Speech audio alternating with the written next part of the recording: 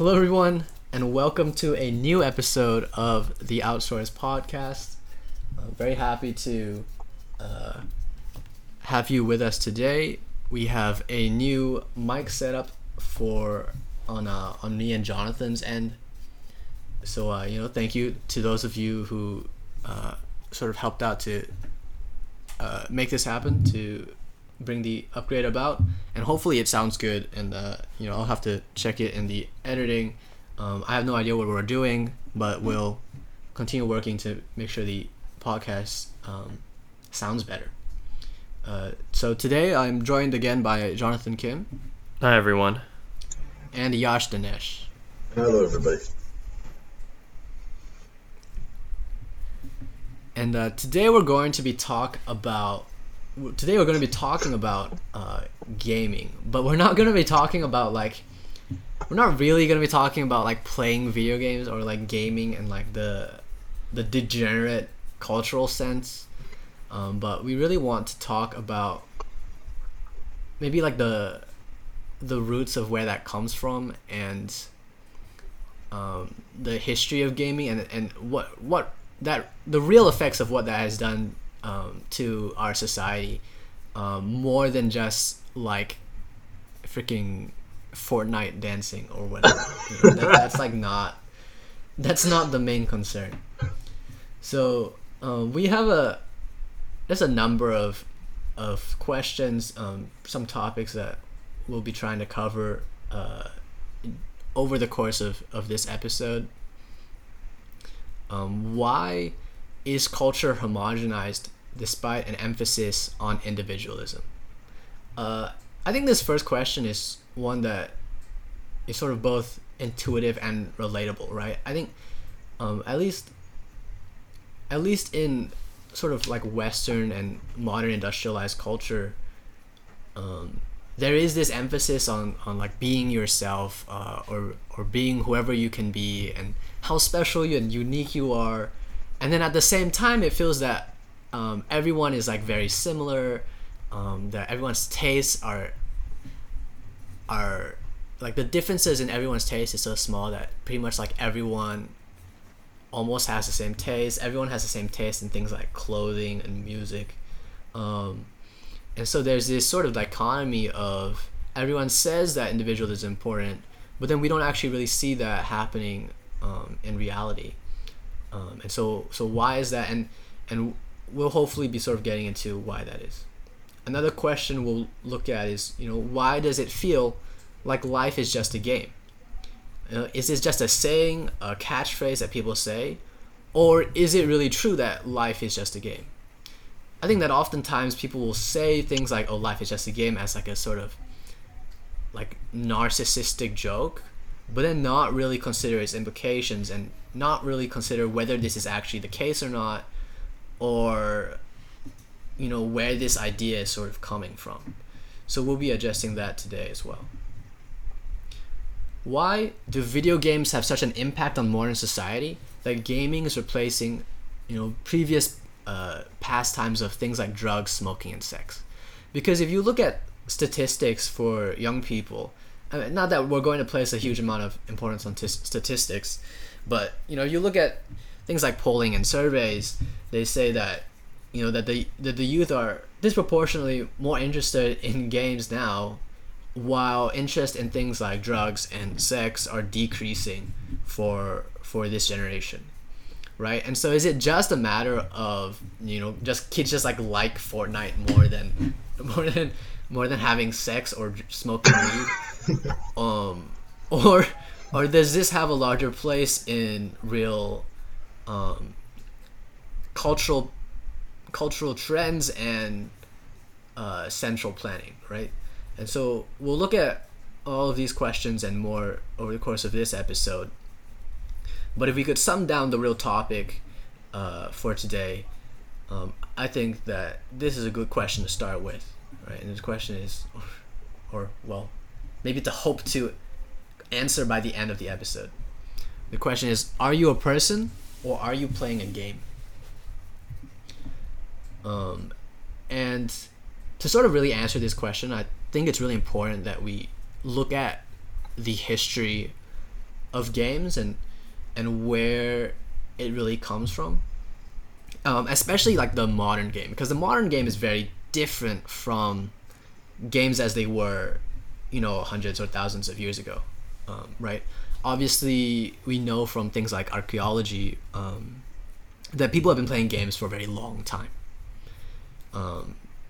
And everyone is, at least I think it's common knowledge that games like chess, or Chinese chess, or whatsoever, have been played for a very long time.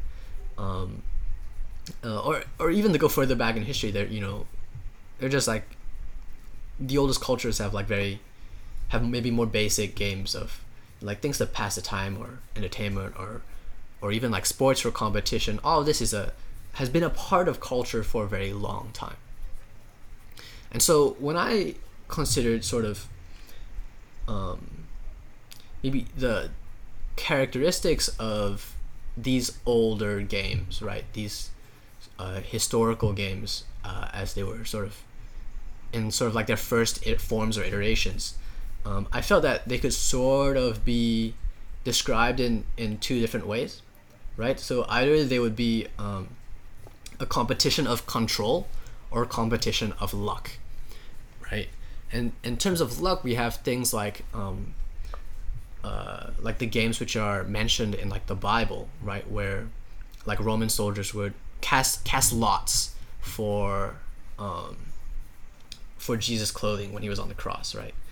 And it's like and we have like these old records of essentially gambling, right, of where you would just people would throw like sticks or rocks, and this is a thing in like Native American culture as well, right, where you would cast some collection of things, and then how those things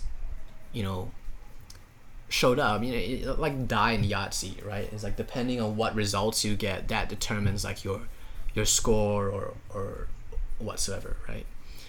And so you have like these luck-based games where you can't really control the outcome unless you're cheating, right? And then and then you have also competitions of control where we have more complex games like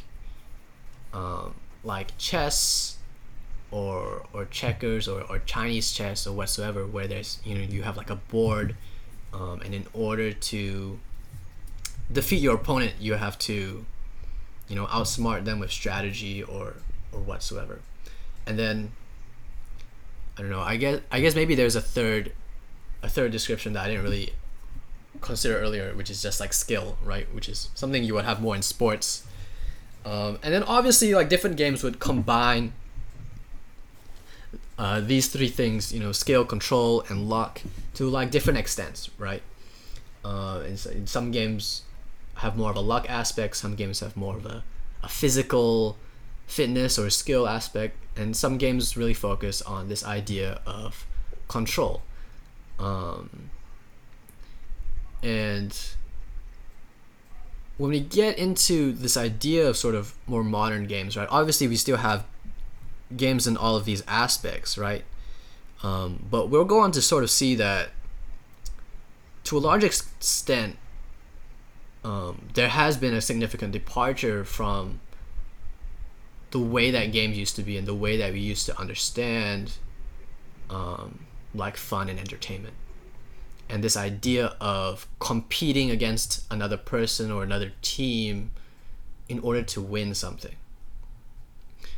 And we'll get back into that later, right? But I sort of just want to establish this idea because that is going to be sort of fundamental to the other historical events that we talk about very shortly. But it's also going to be very different from games in the modern sense.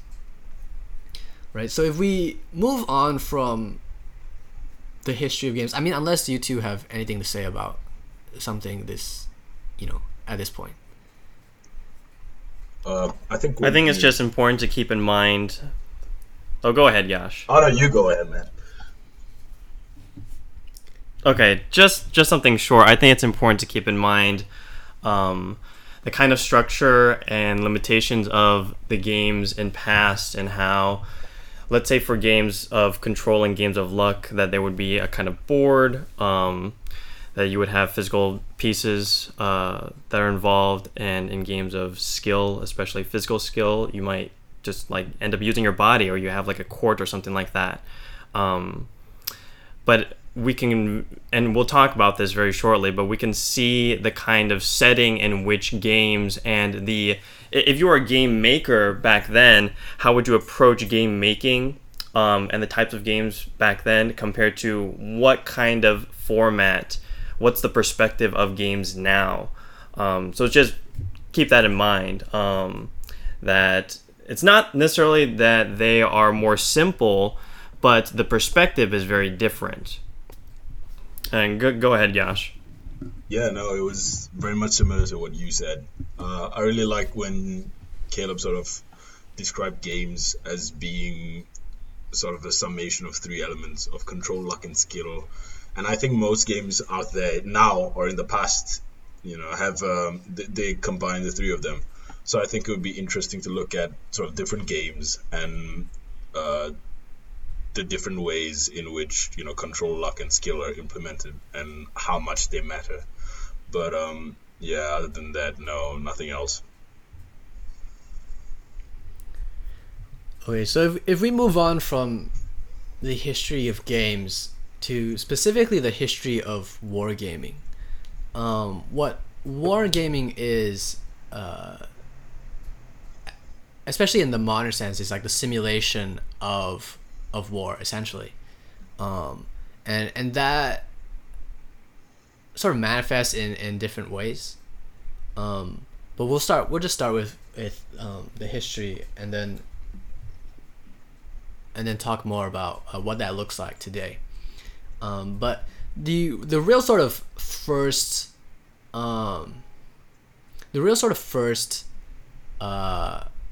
at least like formal presentation of the wargaming idea is actually by H.G. Wells, the science fiction author, the guy who wrote War of the Worlds.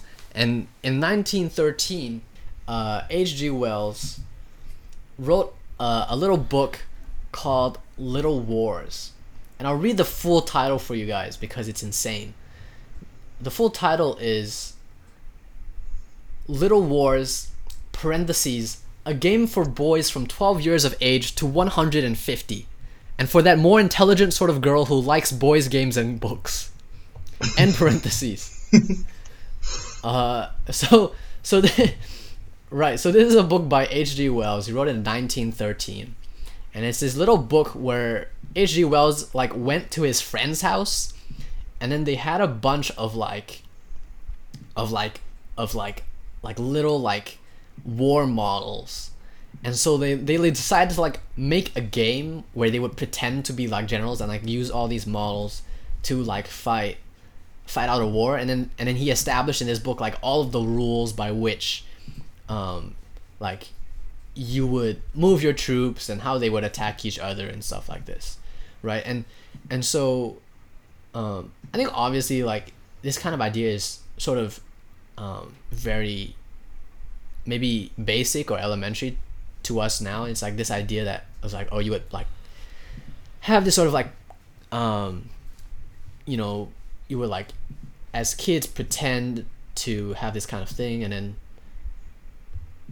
sort of play out these sequence of events as if it was real. But I mean, it's not just this idea of play, right? Because he is establishing what is really a very detailed set of rules, where he's really trying to think about all these eventualities that could happen in war, and he's really trying to make sure that his like little war game is sort of as realistic as possible, because he wants to sort of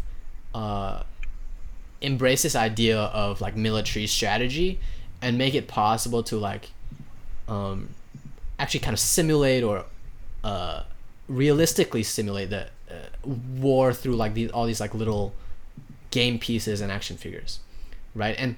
in the modern day, of course, we have all sorts of video games based around this idea of strategy, where it's not just chess pieces on a chessboard, right? But we have all these complex video games where we can not only model like different battles, but whole wars between different civilizations, right? And it's like games like Civilization that Zuckerberg likes to play, where you get to like control like these big civilizations and have these large scale wars, and go very very in depth into things like unit strategy and movements and all this kind of thing. So where all that comes from is really this book by H.G. Wells, and he's really the sort of person to the first person to put it all into print.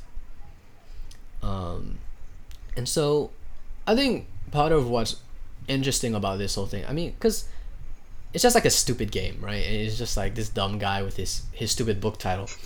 But H.G. Wells was also sort of a self-proclaimed pacifist, right? And so I wouldn't like debate someone about whether or not he was actually a pacifist. And it's just like what people say about him, right? But in this book, and I'll be forthcoming, I didn't really read the whole thing because I didn't really care that much about the details of his stupid war game.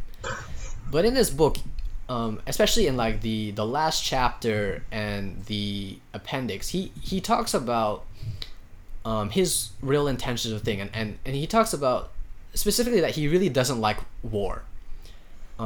Is that he doesn't like war because it's people die and it's very extreme and it's sad. It's so excessive, and he says all these things about war, but then he also talks about how much he really likes like war strategy, and how like the and like the mental, how like the mental competition of war is like so interesting. And in the appendix that he wrote, I believe after the fact, he talks about how people read his book about his war games, and then like military leaders reached out to him, were like, oh, this is so cool, and then like asked him questions about how they could play their own little war simulations, and he was like really excited to help them out with that. And so he says these things about not really liking war, but then he also seems to sort of contradict himself and sort of expose himself as like,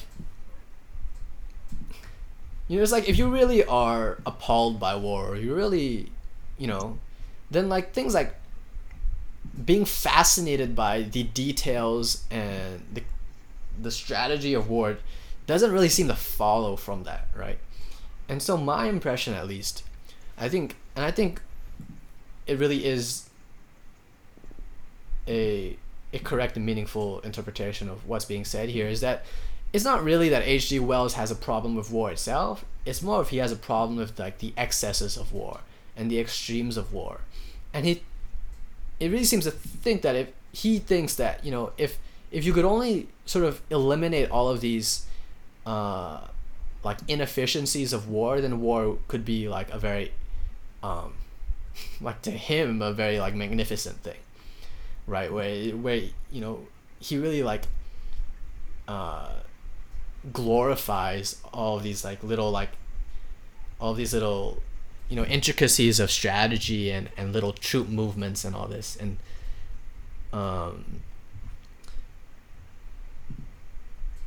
so for me, I find this very interesting because not only do we have sort of the historical basis or foundation of wargaming and war simulation, which in the modern day is something which is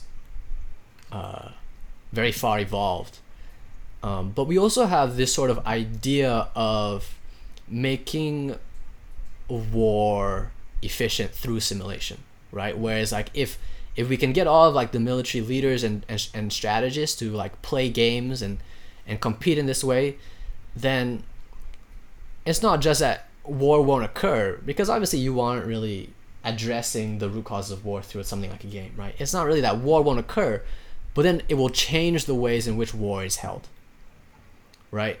and that is very significant when we consider how wargaming has changed the modern day.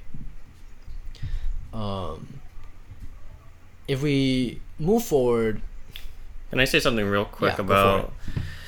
So, this is actually quite interesting because with it being written in 1913, this is almost on the eve of the First World War. And something that's significant about the First World War is that this marks, number one, a war in which the communications, so like newspapers and stuff like that, that kind of publication is spread all over the world. And number two, the kind of warfare changed from before World War One to then in World War One. I'm not going to go into a lot of details, but it mostly changed from being a movement kind of based warfare to a even more strategy based warfare, and we can see that with the inclusion of trenches in World War One. And so even more so, strategy was a huge thing in World War One. And like Caleb mentioned, this comes at a time, again in more context, following the mature time frame of the Industrial Revolution. So people are already thinking how to make things more efficient, how to make things more sophisticated. And so it's not like we're saying that H.G. Wells was like the first guy ever to come up with a war strategy or war simulation thing. Like, obviously he's not. But this comes at an extremely important time where, number one, the global community are talking to each other. So you have something that can be circulated. You have a prolific author who writes about war gaming, and then you have generals and military leaders who are open to a new kind of approach to strategy and simulation. So I just wanted to provide some of that context, because it's not only like we're saying that, you know, this guy like wrote a book and had some generals like talk to him. It's like, this is a very interesting and significant point in time. And we can very much see, as we're talking further, the impact of this work, because it's not just like some little tiny book with absolutely no significance. Right. Thank you, Jonathan, for placing that in context. I think we could have talked about World War II, but we've talked a bit about World War II before, and on this podcast, and we've talked about the application of things like statistics to making war more efficient. That we really started to see most in World War II. I'm going to sort of skip over that because I really want to establish a contrast between these early forms of wargaming and what we are sort of looking at now, right? And so right now, in the modern day, at least to my knowledge, the most complex and quote-unquote realistic sort of board game, physical wargaming simulation that you can get is the Rand Corporation Hegemony game. And so what Rand Corporation, I'm pretty sure we talked about Rand Corporation before, right? At least probably in passing. I mean, Rand Corporation is just like this CIA think tank with its roots in like Lockheed Martin post World War II, and we don't really have to get into it, but they are like a think tank, and they do all this studies about all kinds of things, especially war. But they created this board game called Hegemony with a D, as in like hedging your bets. So it's like hedge plus hegemony, right? And the whole idea of what it's kind of appropriate to call a board game, but it's really like so convoluted that I don't know if you could really have fun playing it. They've come up with this board game because they want to train people like policymakers or American military leaders. They like want to teach them the dynamics of war through a board game, right? And so they have like what essentially is a very convoluted game where you play the United States and then other people. It's not a truly competitive game because they're supposed to quote unquote facilitate your learning, but is a game where you play the United States and then like all of these other countries are like doing, all of these sort of policy things, and then like there's like terrorists attacking whatever Middle Eastern country, and then like there's like civil unrest in like this African country, and then as America and the hegemony, you have to like manage everything, and then you have to like put resources into like R&D so that you maintain like technical superiority, and there's like all these aspects of sort of like the modern American military and political science, like sort of condensed into like this video game, not video game, this board game where everything is like condensed into like these like little cards where like you play like event cards, and then like Iran launches a nuclear weapon or something, which I don't know, it could be fun or it could not be fun, but the real thing, I mean, actually, Jonathan, you have some experience with this game, right? Yeah, I actually, during my time at university, I actually played a shortened down version of the game before they released it, just as they were testing the game in its final stage with university students. So, was it fun? The shortened down version was okay. We spent and by shortened down version, we spent 7 hours playing it. And we didn't, I feel like we didn't really accomplish a lot. So no, it wasn't fun in the same way that maybe Monopoly or Risk is fun. If anything, it's not exactly a board game, like a game to have fun with. It's like very much a simulation. So it's not like you're playing Civ or something like that, where it's kind of like, yeah, you're the leader of this little thing and you get to decide X, Y, and Z stuff. It's extremely technical. And so I think for most folks, it would not be fun to play.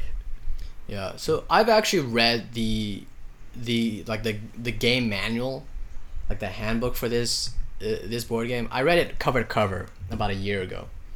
And actually, and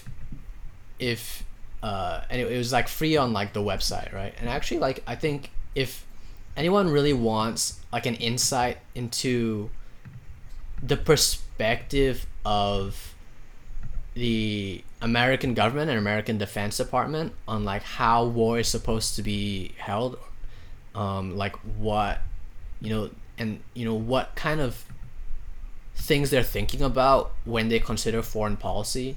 If you want an insight into things like American military science and American foreign policy, like go ahead and go and check out the handbook to this board game, because it was actually very, very insightful for me, at least, to look at the ways in which especially the American government has converted its military action and expenditure into a sort of pseudoscience, such that it can be pretty easily converted into a game. And the handbook is always very clear when something has been oversimplified and when something has been intentionally like kept as realistic as possible. And so yeah, it is very interesting. But again, the real reason I'm bringing this up is to contrast, to some extent, how they started, 100 years ago. This guy playing with like little figures in like his, I don't know, at like a dinner party with his friend, and we see actually in today's world, the use of this kind of simulation at a very real level to teach the American military strategists at the highest level, right? And America just loves bringing this kind of resource to other countries like Korea or Singapore or Ukraine or whoever the heck that they're training, because they see this as a way to teach American political science, right? And so, having touched on the physical aspect of wargaming, or wargaming in the physical realm of things like board games, I think it's very important that we also touch on things like computer simulation, right? Because it's not just that you can play these very complex strategic video games like Civilization or Age of Empires or whatever, right? It's not just that you can play these kind of games, but militaries are spending a huge amount of resources on the ability to simulate war, using computers and using technology, right? And I don't really know if it's okay that I'm gonna say this, but I'm pretty sure it's okay, so I'm just gonna talk about this anyway. I know that in the Singapore military, they were using computers to not only simulate war, but to simulate war in real time. And so they had these big server banks at a place that I know where it's at, but I'm not gonna tell you where it's at. They have these big server banks in a building, in a military building on a military base. And what those banks do 24 hours a day, 7 days a week, is simulate war in real time. And so they have all these people who I guess are trained to like run the simulation. And what happens is they put in these whole suite of circumstances. I imagine modeling the Singapore military against some kind of, against whatever foreign actor they choose, and then they just model war. And they model it for weeks and weeks and weeks until it's over. And then they set it up again and they do the simulation again. Right? And so it's not just this idea of like, oh, wargaming simulation is like, oh, haha, video games, oh, haha, let's like train these military strategists. It's not just like this fun thing where like military leaders are like playing chess or something, like you read about like historically of like Civil War generals playing chess or something. I don't know. It's not just for fun. It's not just a game. The reality is that a huge amount of belief and trust is placed in the system of like, oh, this is important and this is going to contribute to our understanding of war, right? And it's not just that, but this is going to help us such that if we are ever in a war, these simulations are going to show us like what's going to happen and what we're supposed to do and contribute to our understanding of like how to defeat the enemy, right? Wait, Caleb, really quickly. Yeah, go for it. This is the program that we use, right? Like this. No. This is not. No, it's not. It's something else. So it's not the thing that we have personal experience with. I know about this through someone. Okay. I think, this is So the military has a very expensive. Yeah. I don't know. I don't really know. I've never seen the program. I just know that it exists. I also don't know how recent. I don't know how recent this program is either. I don't know if it's like, if like they've been running the same program for 20 years, or if they have like updated stuff. I'm sure the United States is just like redeveloping this stuff every year. Yeah. I'm sure they have all these computer scientists at like Lockheed and Boeing working on this stuff 24/7. Yeah, I've heard about this, and I said that I heard that we got it from the U.S. But that's not my problem. Anyways. Yeah. So I guess that is a fine segue for us from wargaming into the role-play game, because I think, Yash, what you were asking about is this thing that we played for like an hour in the army, right? Which was it was like an Arma 2 mod. It was an Arma 2 mod where they had loaded in like all of like the Singapore like they had loaded in like Singaporean like tanks and armored vehicles and uniforms and weaponry. And then what they did when we were training is they brought us into this room and they were like, okay, you're gonna go and like play this game right now. And so we when like we're supposed to like do all of the things that we have been learning in real life and then just like do them in the game also. But then because we were doing it in a game, we could like actually like, I don't know, like Kill. shoot people. Yeah, shoot people. I guess that's the real idea. Yeah. But like the game like was terrible and like didn't work. And I didn't really have anything interesting like come out of it. No. I don't know if your experience was different. I mean, I didn't learn anything from it, but I just had a lot of fun with it, you know. I'm sure it wasn't supposed what to my squad did is my squad figured out that there were like lean buttons, and then we were just like walking around spamming the lean buttons, Yeah, like leaning left and right. Yeah. And then yeah. I remember like the staff sergeant who was trying to teach us to play the game like didn't know how to use the game either, and so we were just like walking around spamming the buttons. Yeah. I remember 5 minutes into my one, somebody just threw a grenade, and that was it. You know, we just shouted it after that. It's like 5 minutes. We just sit down at the computer, and this one guy pulls out a grenade, and we're like, "How do you even do that, bro? We didn't know." It just kills all of us. Oh, you guys didn't do the tutorial? We spent like a ton of time in the tutorial. The tutorial was so long. It was like obnoxiously long. Like we were there for probably an hour. We spent 20 minutes on the tutorial. But did you guys get to the point where you could like spam? You could like get into armored vehicles in the tutorial. No. We were so bad. Oh, bro. They were like, you didn't even finish the tutorial. No, they're like, forget it. It's fine. You guys can't do it. So just do what you know. And we skipped the tutorial, but it was fun. Yeah. But yeah, I don't think that wasn't the only element of wargaming that we had. Because you remember whenever we went for like training exercises and we'd do like, say for example, urban operations. Oh, that is true.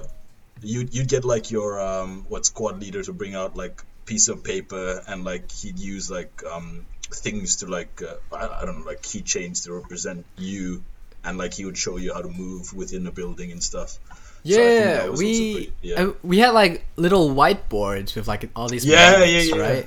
Yeah, and then we would have to like move around the magnets before we went and like actually executed the exercise, you know. And then like sometimes like the person would have no idea what was going on, so it would give the instructor an opportunity to like yell at them before the exercise had even started.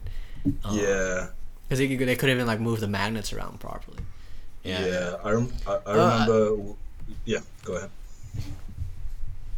I mean, you can go ahead and tell your story if you want. No, it was. I think it was. I was just gonna say, I think it was really effective, because even though you think you're just moving a bunch of magnets on like a whiteboard or whatever, having that sort of visual representation to sort of focus on and to sort of guide you, provide you with sort of a set of guidelines that you follow when the operation gets carried out, which I think was really helpful, because, you know, talking somebody through a room clearing is all good and stuff, but when you actually approach the door, you know, how are you going to get in? Which side of the room do you get in from, and where do you go within the room? It's not easy to say it through words, so having that really helped. And as simple as it was definitely effective. And I think, there was one element of wargaming that really helped during our time. Don't know if you think the same way, though. I mean, I probably would agree. I think that as an instructional tool for teaching the, I mean, even just to convey what is supposed to happen and what is going on, especially when you have so many people moving around at the same time. Correct. It certainly made sense, you know. 100%. Yeah. Well, thanks for bringing that up. I had not even like thought of that. No problem. So this is a great transition from wargaming into the RPG or the role-playing game, because I think this really brings home this idea of, you know, you're not of there's this very natural logical progression of, you don't just want to simulate everything on a large scale. You want to directly involve the individual so that they understand their role within the game, right? And so it's not just this idea of like, oh, there's all of these pieces moving around, but you as an individual come into this role as, the military strategist or the soldier, and then you play that role, and then in that way,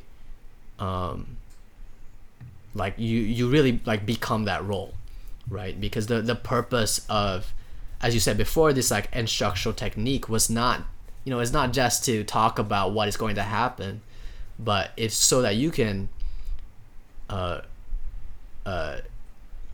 internalize what you're supposed to do, and then in real life do exactly as you intend to, or as is intended of you, right? And so the history of the role-playing game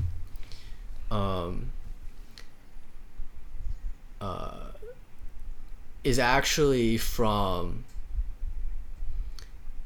and Jonathan, correct me if I remember this wrong, but is actually from the OSS, right, which is the predecessor of the American CIA, and it comes out post World War II, and what happens is these like OSS handlers, this like OSS handler wants to teach like his like agents how to do their jobs properly, and so he comes up with like all of these like role-playing games where his agents will just like pretend to as in like he's like had like all these training scenarios where he would like bring up like all these scenarios, and then like the agents would have to like go through the scenario and demonstrate their ability to do their job properly, right? And it would be things like convincing someone to be an informant, or I don't know, whatever the heck those people were doing. And so I think that's really, at least from what I've read so far, that's really the origin of this kind of RPG type thing in like modern history. It's this idea of like, it's not only that they want to teach people to do something a certain way, but they also want them to internalize these ideas of what is acceptable or what is unacceptable, right? Like they want you to condition you so that these things just sort of happen naturally, right? So that when you're an actual OSS agent out in the field, you're not thinking about like, oh, is it okay if I lie to this person? Is it okay if I like manipulate this person to like give me information on like the Russian embassy, or whatever. You just like go and do it because it's like your job, right? And because like you already did all this training, and it's like already internalized. Can I give a little more context as to go that? for it. So even to take it back a little bit more, and it's now I'm realizing like it's so interesting because even with H.G. Wells writing the book in 1913, at the exact same time period, we have these German philosophers and psychoanalysts who are developing something called psychodrama and group psychotherapy. And basically the thought behind this is that you can create a therapy session, you can have people understand each other better by having a group session, but not only having a group session in which people role play. So like improv. People assume different roles or assume roles of other people in the group. And the assumption is that with people assuming other people's roles, like they'll understand each other better. But what was interesting was that the OSS picked up on this because they noticed that a lot of their agents were double crossing them, and that they didn't know how to do their jobs, like Caleb was saying. And so they were thinking, okay, how exactly can we instill how can we instill our ideas, our morals, how can we homogenize these spies in order to have this idea and go out into the workforce, and their workforce is to be deployed internationally. One is in Italy, another's in Russia, but still not lose that aspect of themselves, which is their loyalty to their country. And so actually they employed several of these psychoanalysts, and what these psychoanalysts did was they took these spies and they locked them in the cabin for 3 days and basically had them role play. Like they said, you're a spy in Italy, just eat, sleep, and drink this identity for 3 days, and we're just gonna lock you in here. No breaks at all. And as I'm saying this, it might sound almost like a D&D campaign that happened for like 3 days nonstop, where you just assume a role and you get, tasks, and you have to interact with, NPCs or those kinds of people, non-real people, non-people who are on your side. And so it's not only just thinking about how this RPG is a result and applied with these spies, but also the context of the origins of it, which is not immediately applicable to the military, but just thinking about how do we make a nicer society? How do we have people understand each other?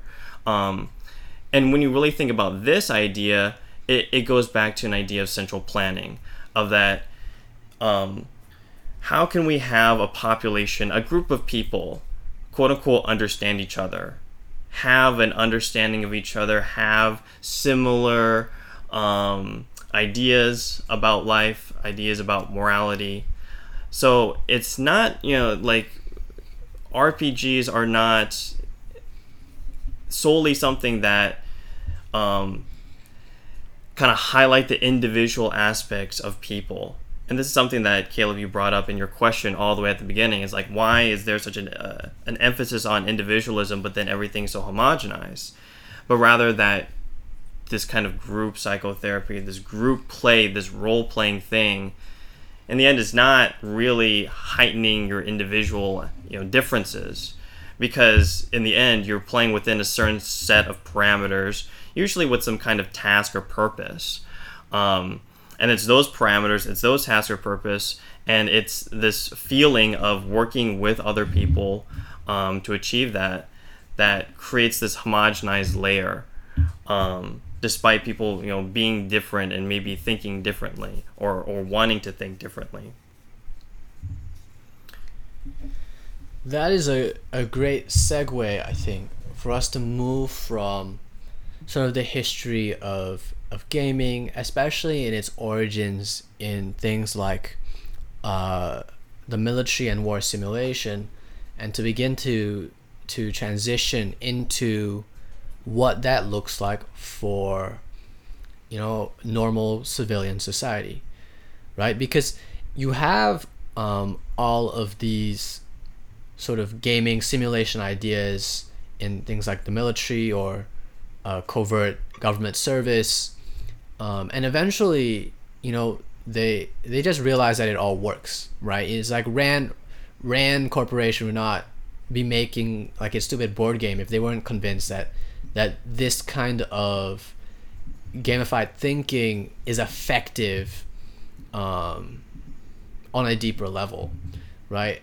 And if you look to actual central planning, if you look to how things like the management of the general populace is considered, actually you just see these same ideas of game management and conditioning through role play, and again, like their military, the use of new ideas or new technology is always given its proof of concept through military application, right? And so it would be an incorrect conclusion for anyone to think like, oh well, that's just wargaming is just for war, right? It's like these games and simulations, they might model what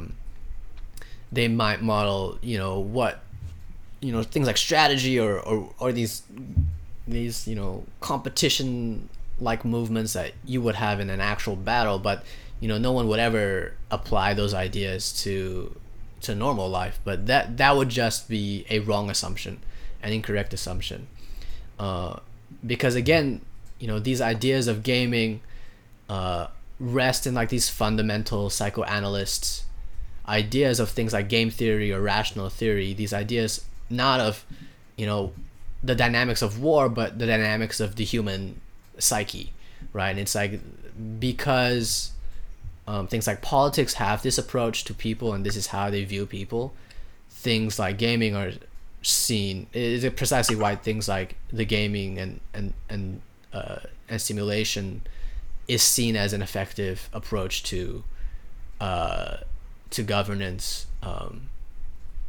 So if we look now at the gamification of society and what it has done to things like culture. Oh, can we talk a little bit about game theory before we head on to that? Absolutely.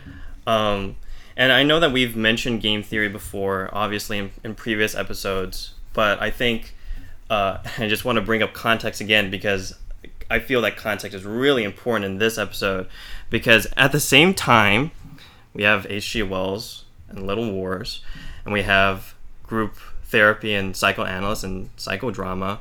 We have the work of cybernetics and game theory.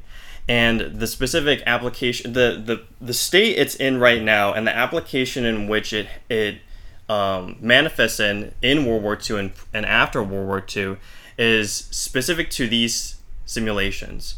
If you're not familiar with game theory, if you've ever heard of the prisoner's dilemma, or maybe like the game of chicken, in which there's two cars coming at each other on the same road and one of them has to swerve. Well, according to game theory, and game theory is trying to solve this problem mathematically by trying to calculate the rationale of each of the driver, trying to calculate that, trying to understand what are the influences at play in order to have a desired outcome or to move away from an undesirable outcome.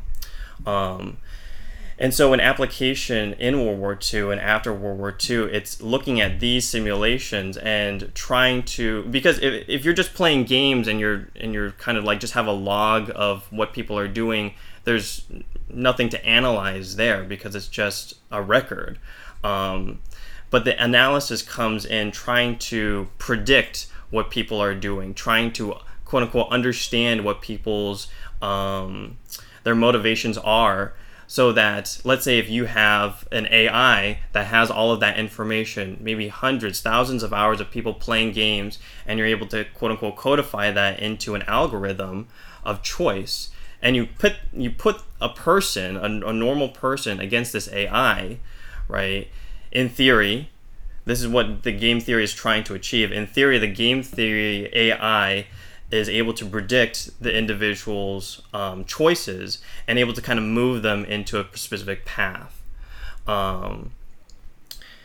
And so I think that's an appropriate segue as when we're talking about systems of control and how we can see that manifest in our everyday life. Because even with the military aspect, even with the simulations of in Singapore that Caleb was talking about, it's not like these computer AI are just like randomly making choices. These choices are calculated. But it's how do you make something that is like a choice, a rationale, calculated? It's with variables, it's with calculations, it's with algorithms, and that's the basis of game theory. Sorry to like go on a tangent there. No, I always appreciate, fleshing out the context and fleshing out the ideas and making everything more clear. The thing about rational theory and the thing about game theory is that it really makes the control of the general populace and influencing people's behavior, it really makes it very simple. Because at the end of the day, all you need to do to get people to do a certain thing is to make it appear to them that it is in their self-interest, right? Like all you have to do is present a certain choice or a certain way of life and present it as being whatever, like being the most in their self-interest, right? And then it just becomes natural, right? Like people won't even think about that choice anymore. because people will always sort of, I mean, the vast majority of people are not intentional enough to really second guess the appearance of choices, right? And again, like, this is very evident in things like the actions of the CIA and their manipulation historically of people like informants or people that they want to manipulate. It's like they would just go and manipulate their perception of reality such that whatever it is that they wanted those people to do appeared to be in their self-interest, right? And so when we get into the management of society on a grand scale, and you get into questions like governance and central planning, obviously the intricacies of individual life sort of it's not necessarily that they aren't important, but they are intentionally sort of maybe eradicated or intentionally smoothed over, right? Because at the end of the day, all of these intricacies are also inefficiencies, right? It's like if you like to drive 64 miles per hour instead of 65, then like that is, obviously it's a minute detail, but in a grand scale, in the central planning, like that is an inefficiency. Is something which optimally would be smoothed out so that everyone would be driving 65, and then the flow of traffic could be perfected to be truly efficient, right? It's like if all of the Teslas are just driving people around and nobody is driving themselves, then it's like, oh well, then now we can make the flow of traffic truly efficient, right? And so from this approach to life, from a central planning perspective, right, we really see the conversion of modern life into a progression game. Okay, and we see the conversion of sort of the key cultural aspects of life into what you could really consider to be like things like quests in an RPG, right? And so I guess the best thing we can do at this point is to sort of like give some examples of what exactly we're trying to get at, right? Because to some people it's going to be more intuitive than others exactly how gamified normal life is, right? But it's like as a kid you go to school, right? And then in school, like, you have to achieve a certain score on your work at school, right? And then maybe if you achieve certain scores, then you're going to get certain rewards, right? And then I think this is especially apparent in countries like Korea or Japan, right, where there's a leaderboard.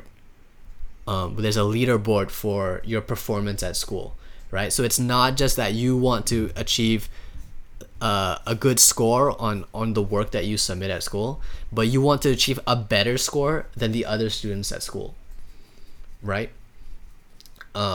You go through school and you do all of this, and all of that is for the overarching goal of getting a degree, right? And you want to get a degree so that you can progress and you can go on to college, right? And in college, it's really much of the same thing. And then, sort of after, when you hit graduation from undergrad, you get like a career choice. You get like branching paths of character progression. You get to choose to go either to grad school or med school or law school, or you can just like go and start working, right? And depending on your preferences and how your like gameplay style, you can choose a certain path. And then so once you get into the corporate world and once you start working at a a corporation, now there is things like small scale games to increase productivity. So like mini games, right? So like maybe on like your factory production line, there are games like this is what Amazon has already implemented, right? Like if you move your boxes and packages around faster, then you earn points, and then these reward points you can use in the company like shop and like get like Amazon merch, right?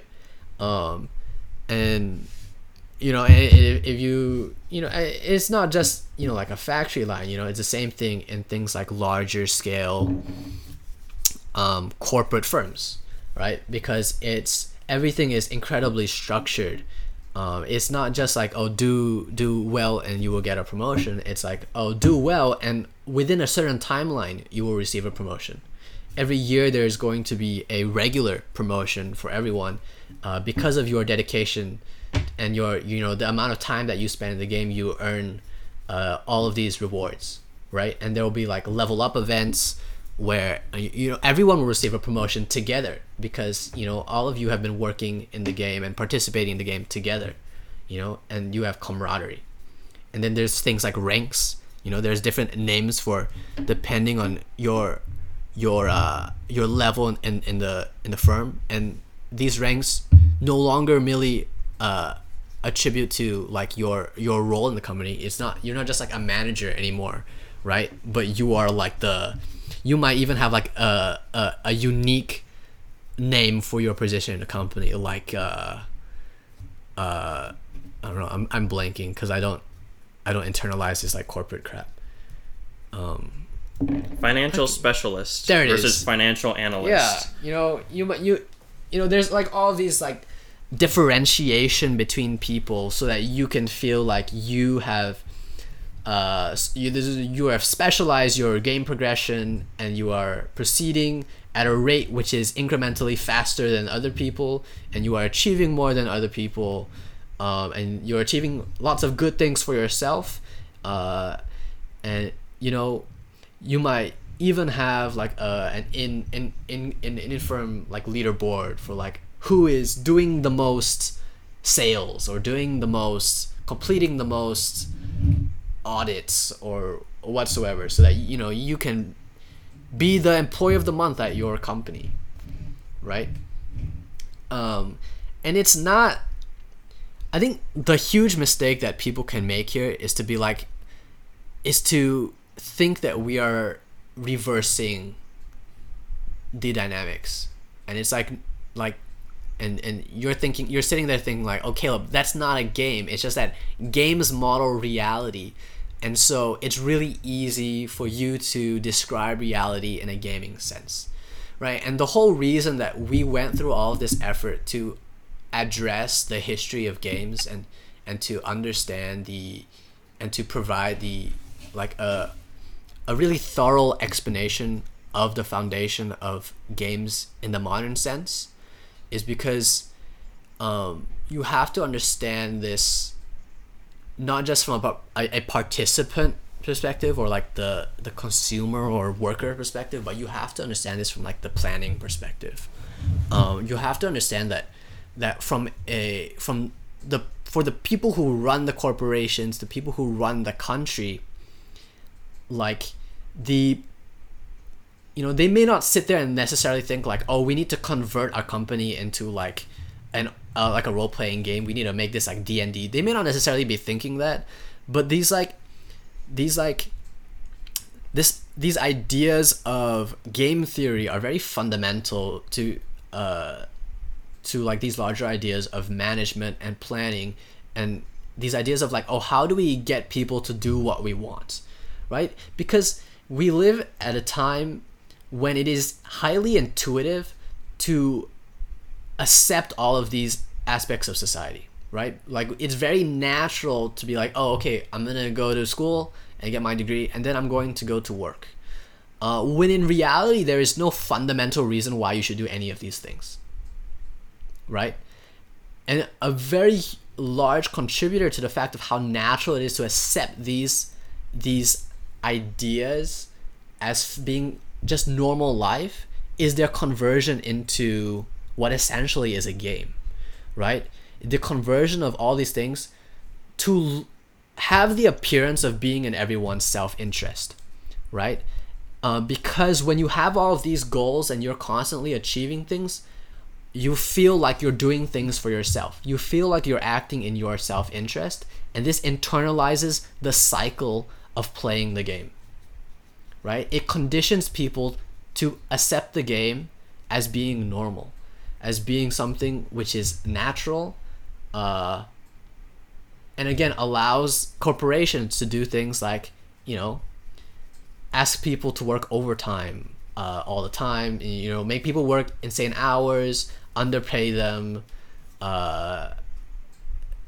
coerce people into like an unhealthy lifestyle, and people accept things like that as long as they have like, all of their little like quest rewards and level up events, and it's very helpful that the corporation can just be like, oh well, we invest in worker health, and they do like some workshops to teach you how to play the game more healthily and to play the game better, because you aren't min-maxing well enough.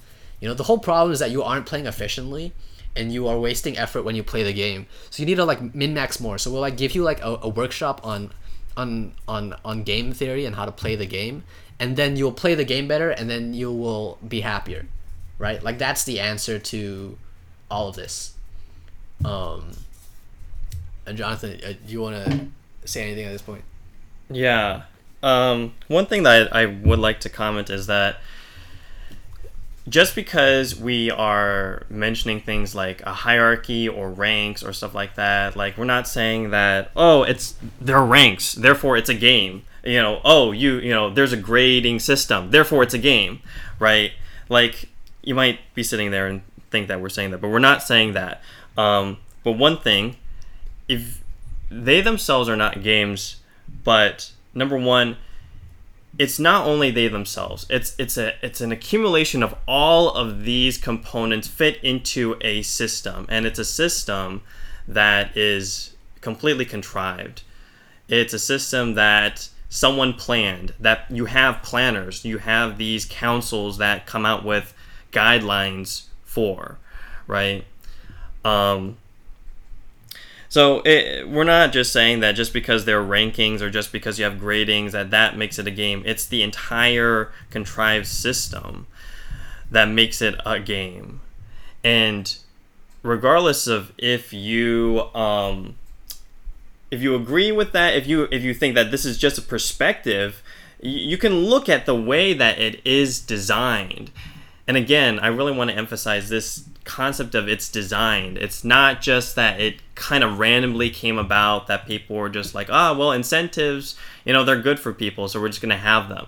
No, it's that with certain, and there's research, like you have firms that research this, how to make the best incentive system. How do you best incentivize work for people?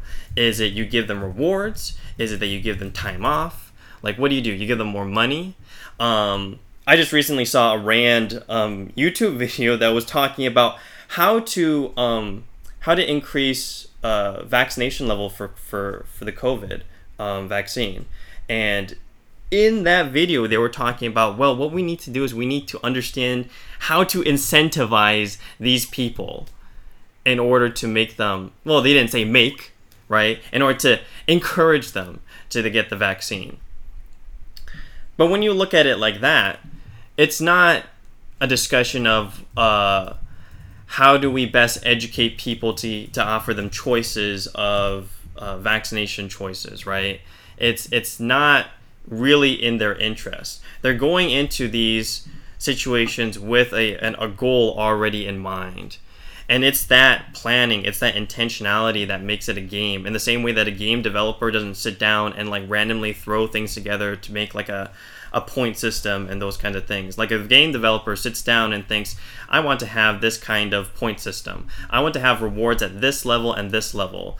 And really good games that people laud over, that people appreciate, they make these incentives and ranking up levels meaningful for the player, quote unquote meaningful for the player, that the player can participate in it and they feel good. And in the same way that there's research right now, like just like Six Sigma, Kaizen, all of these kinds of corporate models of how to do business efficiently is exactly like how a game developer tries to make their game progression level efficient. So when you look around you, it's not only that this is a gamer mentality, it's a gamer perspective that everything's a game. It's that what is the fundamental difference? In what way are systems structured that is different from a video game with level ups, with skill points, with achievements like Steam achievements, things that are ultimately meaningless. You don't have to have a Steam achievement to play the game or to have fun, but people go after them for no reason. There's no material benefit other than clout. But where does the clout come from? The clout only comes from other people, from the system itself, self-rewarding achievement. So to say that, this is just what we're describing as, this is just a perspective, a flawed perspective that we're describing of life as a game. No, it's that in corporate life, in your personal life, in medicine, in health, and all of these things, they are specifically designed in order to have specific incentives. For not only incentives just to have you consider a product or consider a choice, but to very much push you in a direction and to make sure that you're not straying too far away from the main quest, right?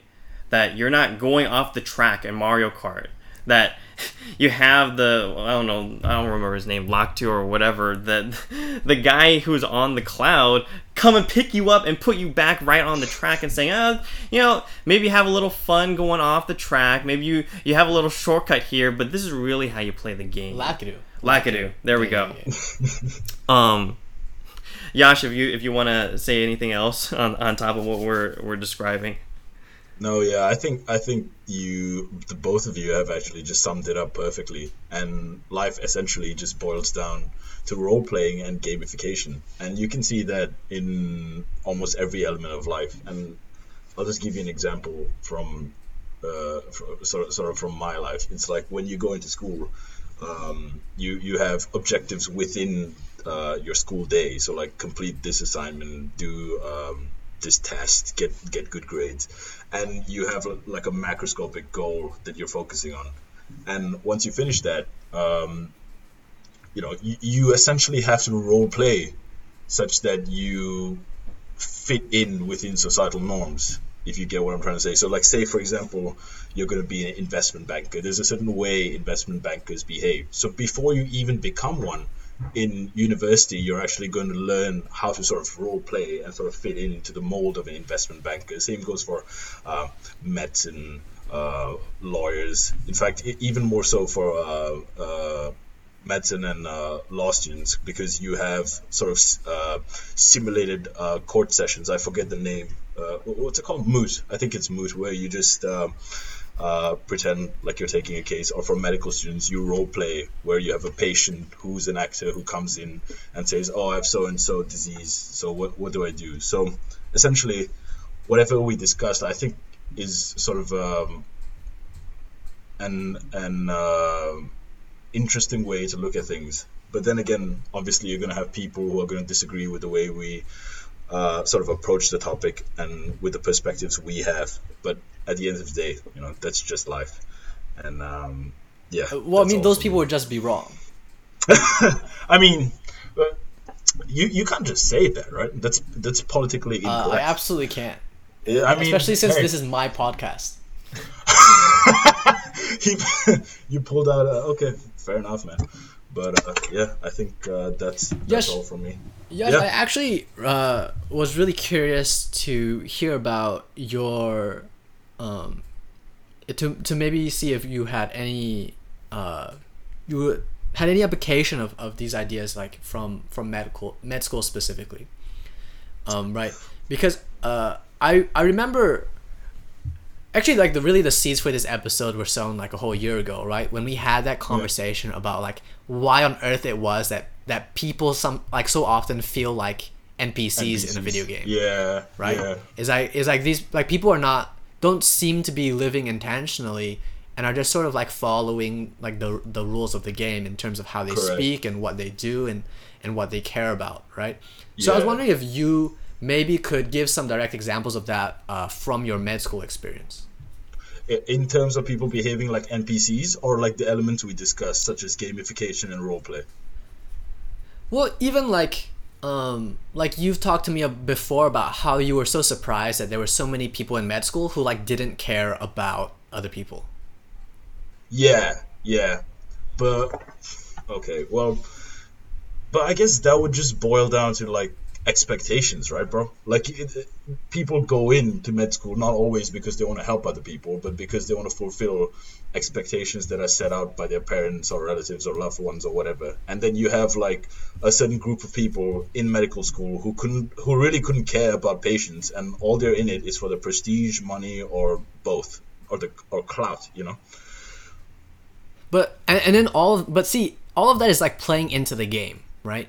And it's like even if these expectations are coming from like your family members or whatsoever, like their ideas of like what makes sense to achieve or to go and do, like all of this stems from these ideas of like going and like achieving prestige in a video game, or achieving honor, or getting a high ranking on the leaderboard, or accomplishing like this side quest or whatever, right? Yeah. And it's like this conversion of these aspects of society, which formerly were very community based, right? Like the origins of healthcare is in the communities. Like you would have a member of your community whose focus would be taking care of everyone else in the community. Like that's the whole point. It was never about, or at least it really wasn't supposed to be about, money or honor or this kind of thing, right? And right, yeah. It's like, sure, that might have happened in the past, but the conversion of that to a wide scale thing, to a sort of fundamental and like a given thing in today's society, is very much due to the gamification of society and the conversion of the things of like all these previously cultural aspects of life into just things to earn, things to achieve, things to buy, like I think that's very fundamental to it all. Yeah. Actually, now that you brought that up, yeah. Go for it. Yeah, I think now that you brought that up, that sort of reminded me of like conversations that I've had with different people. So obviously, well, in my batch of medical students, we have around 350, 400 medical students that are set to graduate in 2025, right?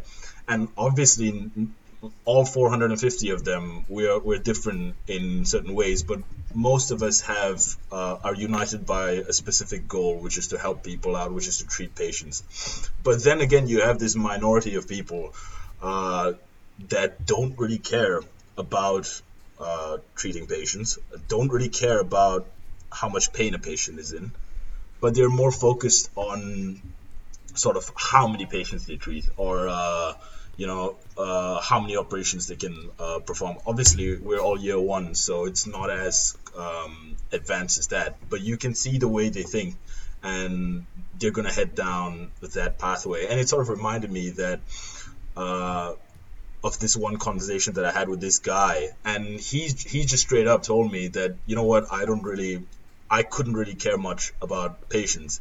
And to be honest, the reason as to why I got into medicine was because it seemed like the easiest way to sort of get respect in society. Obviously, he didn't say it explicitly, but this is sort of what I inferred from it. And I think,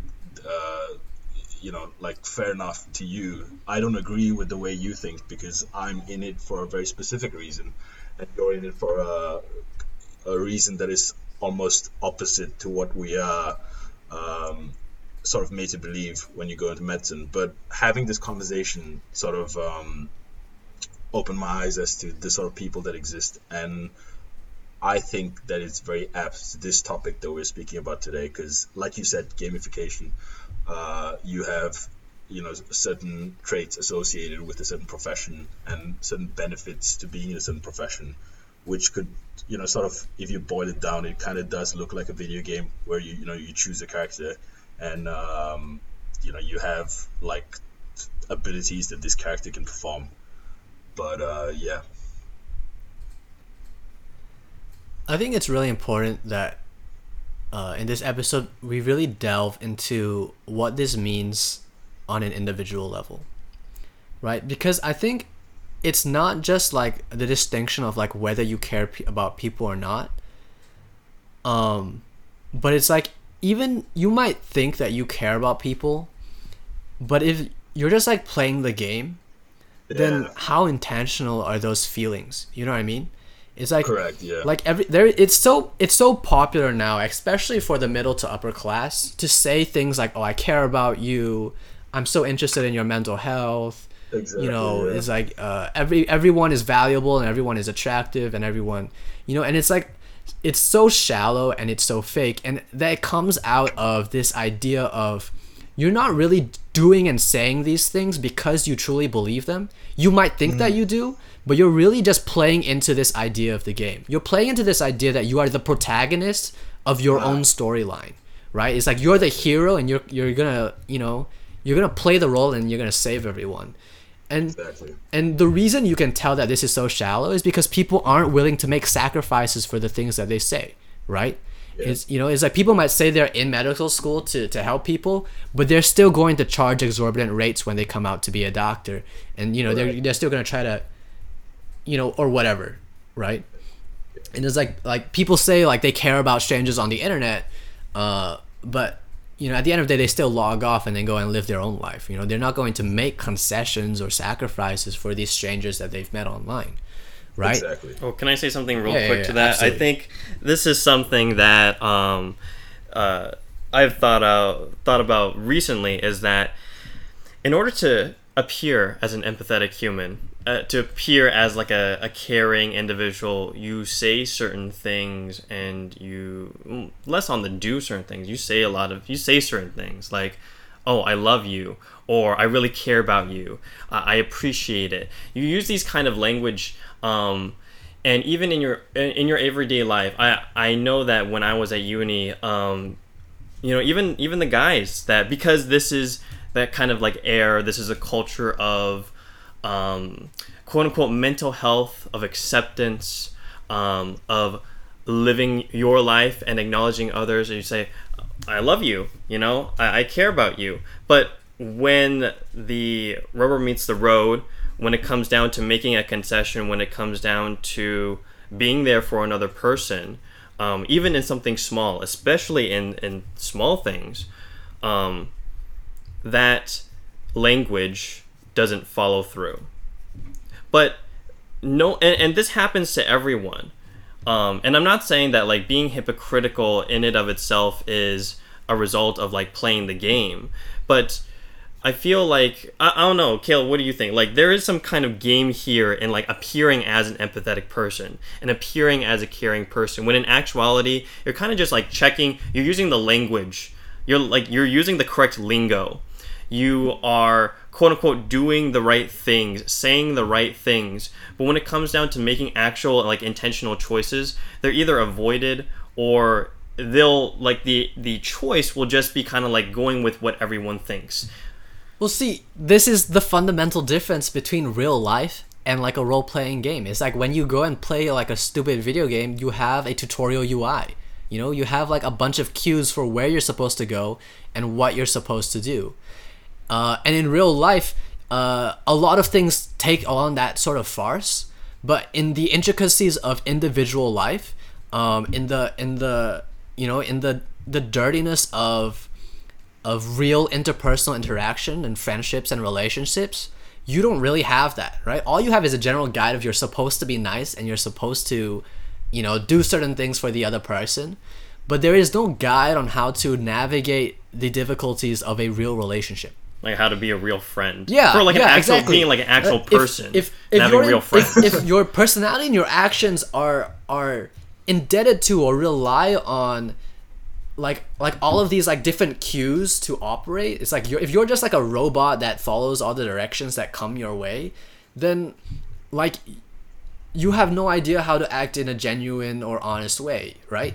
And so that's exactly why nobody has any idea how to have like a romantic relationship, right? It's like everyone gets into romantic relationships and then they just fall apart.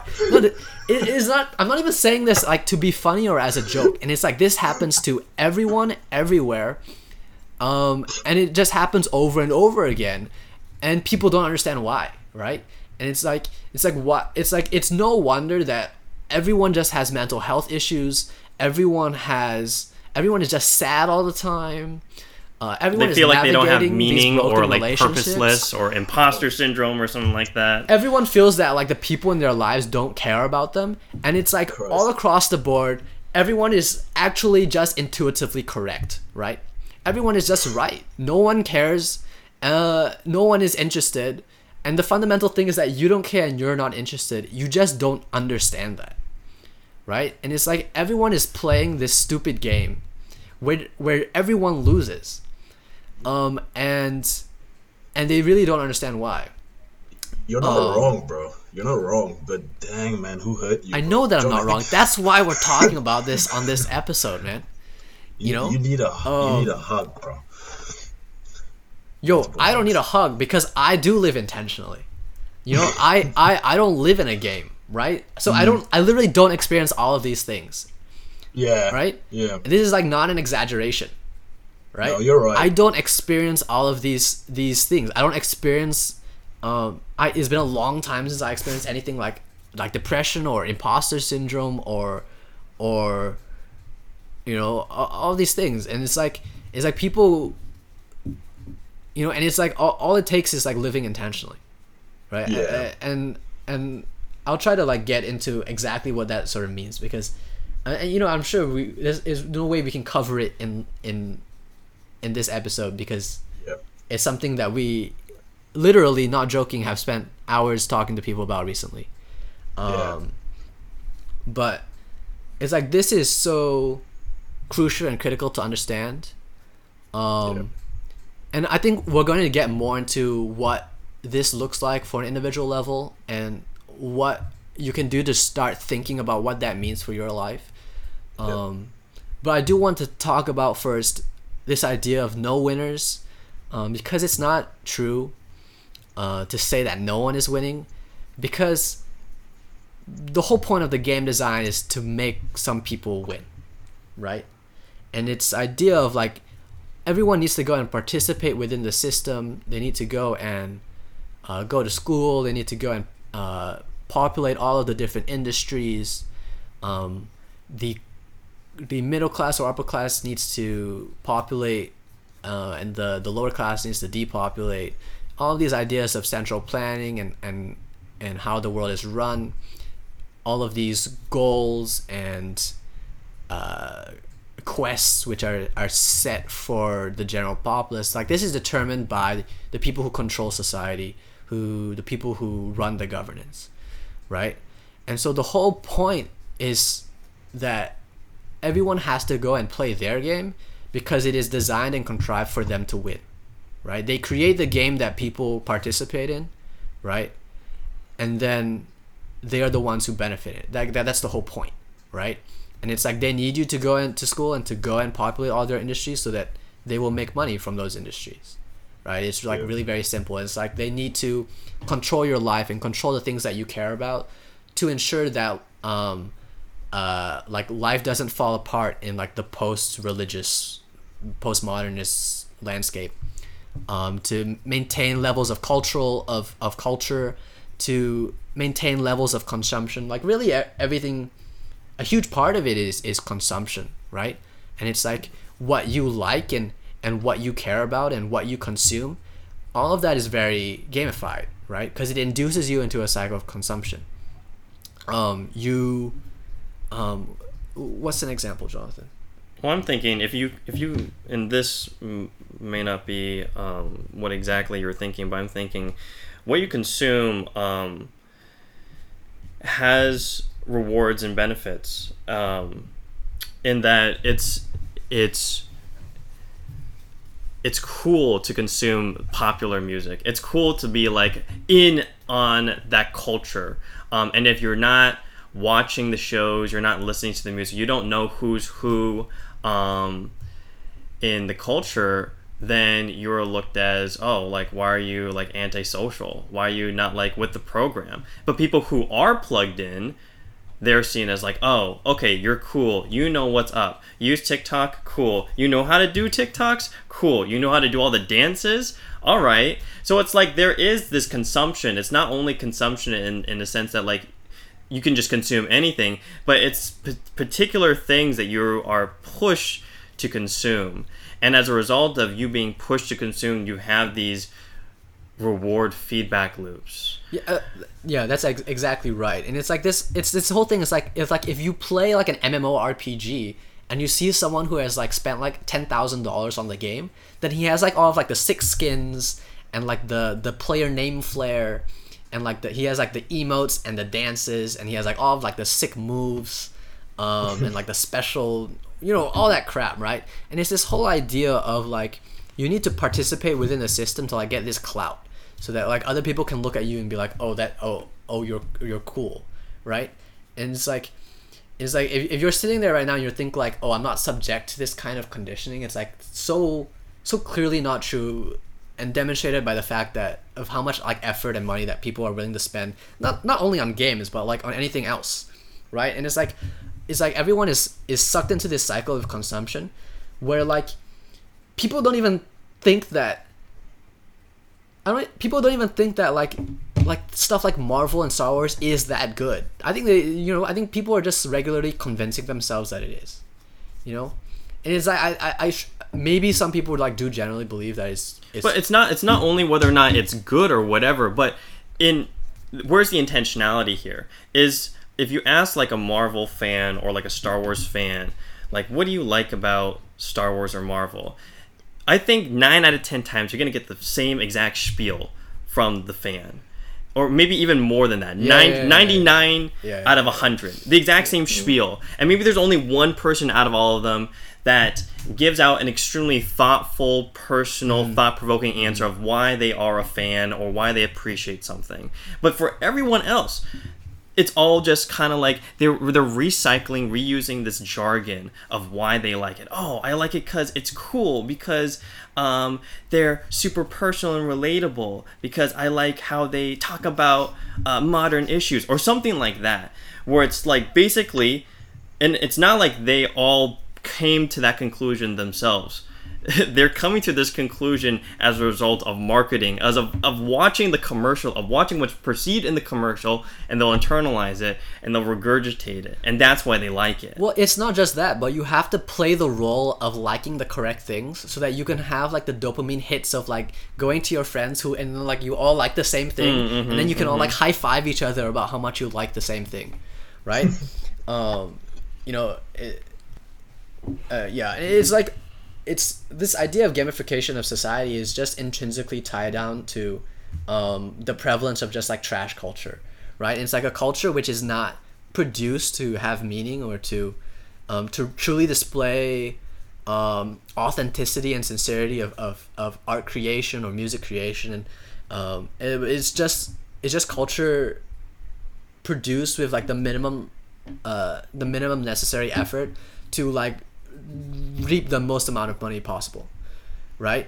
And so they pitch it to you as something like really cool and being really meaningful, and they pitch it to you like, oh, everybody else is doing it, so you have to do it too. But in reality, it's just participating in the game, right? It's like when you participate in a game and they have, it's like all these side quests that you have to do, and it's like it's not quote unquote necessary, but people do them anyway. It's like a big group therapy session with everyone involved. Yeah, or something like that, and it's like, oh, well, because you can do the side quest of your friends, and it's gonna be super fun because you can, you're gonna like achieve something, you're gonna experience it together, and it's all about having this shared experience rather than how much do people actually know about stuff like music, stuff like art, you know? And it's like, it's like people say like they like art and then have never been to an art museum in their life. You know, people say they like music and then don't know a lick of art history past like 2005. Who was singing 2005? It's like it doesn't even matter, right? Can I say something really quickly though? Yeah, absolutely. Go for it. Yeah, sorry, bro. But like, you know, whatever we've discussed, at the end of the day, it essentially boils down to conforming in society, doesn't it? Because like everyone has like expectations from something. Like we spoke about Marvel and comic books and whatnot. So the reason as to why 99 people out of 100 say the same thing is because they want to conform to, you know, what society, the sort of expectations that society sets. Obviously, you can be like, oh yeah, I like the Punisher more than Spider-Man because he uses guns, and somebody else might argue with you that it's morally wrong because he's a superhero and whatnot, but that doesn't matter.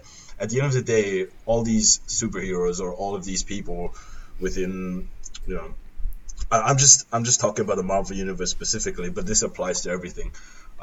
They have been created such that it appeals to the the mass population, and at the end of the day, the mass population is sort of fulfilling their role by conforming to what society has set for them. So I thought I'd just really quickly add it there because I thought it was appropriate. Yeah, you're spot on. You're absolutely right. The whole thing here is that because of the structure of society and the way that everything is laid out, everything exists within the game. You know, whether it's music or movies or Instagram or TikTok or Reddit, whatever, right? It's all a part of the game, and it's all a part of this structure. Because people perpetuate the game regardless, you know, if they don't realize that they're playing the game, then when they go around and play the game, then they're imposing that game structure on everything, right? And it's this idea of like, you know, there's all this pressure to do certain things, and whether that comes from directly from the mouth of the game devs themselves or it comes from other players, as long as that pressure is there, the game is operating as intended, right? And so we've talked about the origins of the game. We've talked about the impact of the game on normal culture, but we've only touched briefly on this idea of living intentionally and escaping the game on an individual level. And like I said before, I don't know if it's possible for us to really flesh out this topic or idea within this episode. You know, I try to keep it down to 2 hours, and we're already reaching maybe the 1.5, 1 3/4 hour point. So, look, here's the thing, right? Everything is a game. Everything is intended to be a game, but life itself is not a game, right? You are not a game player or an NPC or anything by any other means than your own volition. And it may have been something that you opted into. It's most likely something that you opted into without really thinking. Like I said, everything is intentionally painted to be in your self-interest, to be what is natural and just what happens and what people do, right? But again, none of that is fundamental. None of that is a part of your human nature. You are just a person, right? And so our point is not to completely remove yourself from society, right? Our point is not to be like an ascetic monk living in the Alps by your lonesome. Okay? Our point is not that you have to not like pop culture or not like this form of music or not like this movie or that movie, whatever. The whole point is that you like what you like and you do what you want, and you are a person in and of yourself, and you do all of those things not because of what society wants to do and what the game is trying to get you to do, but you do it because you do it because you want to do it, right? That's our point of intentionality. That's our point with being an individual.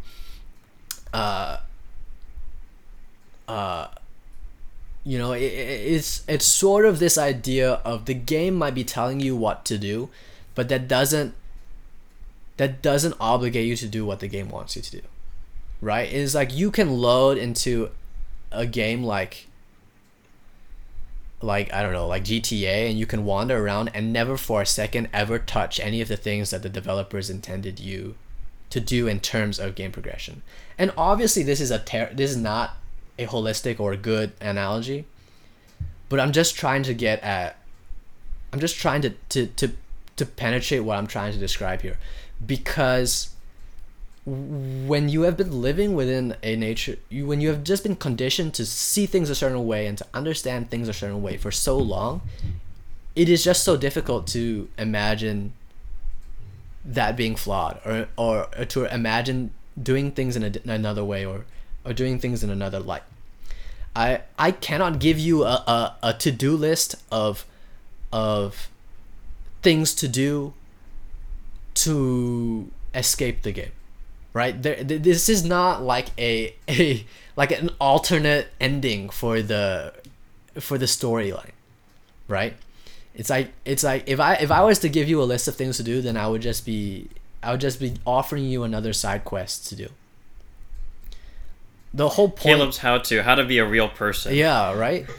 The whole point is that I can't tell you what that means for you, right? You have to come to an understanding of that yourself, right? But the whole point of this episode is not to tell you that your life is meaningless, is not to make you feel hopeless, right? But it's to give you an idea of what you're missing out on and what you can have for yourself, and to sort of get you on that path to finding, to understanding what it means to simply be rather than playing a role within this fake and contrived society. Jonathan, do you have anything to say at this time? Yeah, I think that I just really want to make clear that liking popular things, or games or music or movies, like, honestly, we really don't care whether or not you like that or not. But the point is that if you like whatever, if you consume whatever, that do it with some kind of intentionality. Even if the intentionality is acknowledging that it's trash and that you're just consuming it for the heck of it. Like, that's better than co-opting a false response that, like, oh, I like it because, you know, it's really well made or something like that. No. Just say you like it because it sucks and because it's, like, easy to listen to or easy to watch or something like that. Like we're not trying to be elitist here and saying, like, well, you know, you gotta have a highbrow appreciation of art and literature and don't read all the crap. Like, again, we frankly don't care because if you like it, then that's you, you know, like, who am I to say if you like whatever? But out of respect for you as a viewer, out of care for you as a viewer, we would urge you to think about the things that you like, the things you consume, how life has kind of like gamified, how you play into the game, and think about where or how much intentionality is there or not there. Because like Caleb said, if at least for Caleb personally and for me personally, in thinking and appreciating things intentionally, a lot of this weird dissonance between real life, you know, like interacting with people, and the fakeness of the systems that we inevitably have to deal with. That kind of dissonance is not aggravating. It's not... It is irritating, but it doesn't get to me. Because there's an understanding that these things are contrived, that these things are fake, and that I'm participating in these things willingly as a result of that, not because it's really real. Like the leveling up system is really real. No, I'm just participating in it because it's acknowledgement that this is what I have to do, or this is what I am choosing to do to participate in this. We sort of touched on this at the end of our last episode on design, and we talked with David about his familiarity with the design industry. But the reality is that, if you're going to work in any kind of industry, whether it be, accounting or law or medicine or business or engineering or whatever, right? At the end of the day, all of this is structured, like we said, as a game. At the end of the day, you're going to be exploited and you're going to be expected to exploit yourself, right? Like that is the game, right? That is the whole point. But the what we're trying to get across to you is not that you need to like become like a communist and go and live like a communist commune and like never do work for the rest of your life, right? That's absolutely 100% not what we are trying to get across to you. Our point to you is simply that you need, if you want to do what you want to do, then hell yeah, go and do that thing, right? Go and work whatever job it is that you want to do it, but you do it because you want to do it. Do it with that level and that layer of sincere intentionality, instead of just going along with the game and it's like, oh well, I need a job, so I need to play along with the game, and I'm just gonna follow the career progression line and go and do all of these things, and I'm just gonna like play along with the game as they condition me into like unhealthy hours and unhealthy work lifestyle, and they make me listen in all of these like workshops, whatever. I don't care. Okay, the point is not that you can't participate in these structures. The point is that you participate in them intentionally, and that you maintain your humanity, you maintain your personhood against the pressure to give it up, right? Against the pressure to merely become a drone and to embrace the NPC lifestyle of like maximum efficiency, min-maxed, maximum productiveness, mental health for the sake of your working productivity, all of this crap, right? The point is that you understand what that means and understand what it's for, and in so doing have the personal ability and capacity to like weather that storm, right? It's like a question of like, are you swept away by the waves, or are you floating, are you like riding them, right? Yeah, Yash, do you have anything to say? Well, yeah, Yash, anything to say? Well, I think a lot has been said already, and what I'm going to say right now is it's definitely been, we've discussed it in the past, people know about it, and it's going to be borderline cliche, but I think it's good to remind ourselves that life is what you make of it, so live it with purposeful intention, right? Life isn't binary, it isn't all about ones and zeros, like you said, mins and maxes. It's a whole spectrum and whole array of emotions, experiences, and thoughts and processes. So live life with a purposeful intention, and I think personally, it doesn't matter what you do, who you are, where you come from. Have passion. Be passionate about something, and have the passion to live for something. You need to have enough passion such that you live for something to the point where you're willing to die for it. That's all I think you need to have, because it doesn't matter what it is. Whether you like, I don't know, reading books. Do you truly like reading books, or do you read books because you want to be perceived as intelligent? And if you go out with your friends, do you order a beer because you truly like beer, or it's because you're afraid to order a porn star margarita because your friends are going to call you girly? It doesn't matter what it is. At the end of the day, as long as you have passion for something, just undying passion, just own it and you'll be fine. Hell yeah. That's it. I think, yeah, I think we wrap it up there. I don't think I could have capped it off better myself. Again, I don't pretend to think that this was necessarily completely thorough. I don't pretend to think that we're gonna be changing lives with 2 hours of audio. But if you want to talk about this more, I'm perfectly happy to talk to anyone who has been listening to this podcast. You can contact me on Instagram. If you know me through Yash, you can always ask Yash for his contact. If you don't know who I am at all, which would be interesting, Caleb Chera _ on Instagram. I believe my DMs are open. Go ahead and message me. But yeah, look, we're not here to like shit all over your life. We're here because we sincerely want to offer you the opportunity to make it something better, and to understand more about the unfortunate society that we live in. Thank you so much if you have listened with us all the way up to this point. It'd be really unfortunate if you listened to the first 15 seconds and then gave up, or 15 minutes and gave up. Whatever.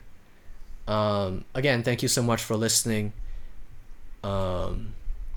Hopefully we'll be putting out more episodes before the summer is over, like a fair amount more. But we'll see what happens. Thanks again to Yash and Jonathan for joining me for this one. Thanks for having me here. Thanks for having me, bro. And hopefully the audio is good for this one. We'll see. We will see you all in the next one. Goodbye.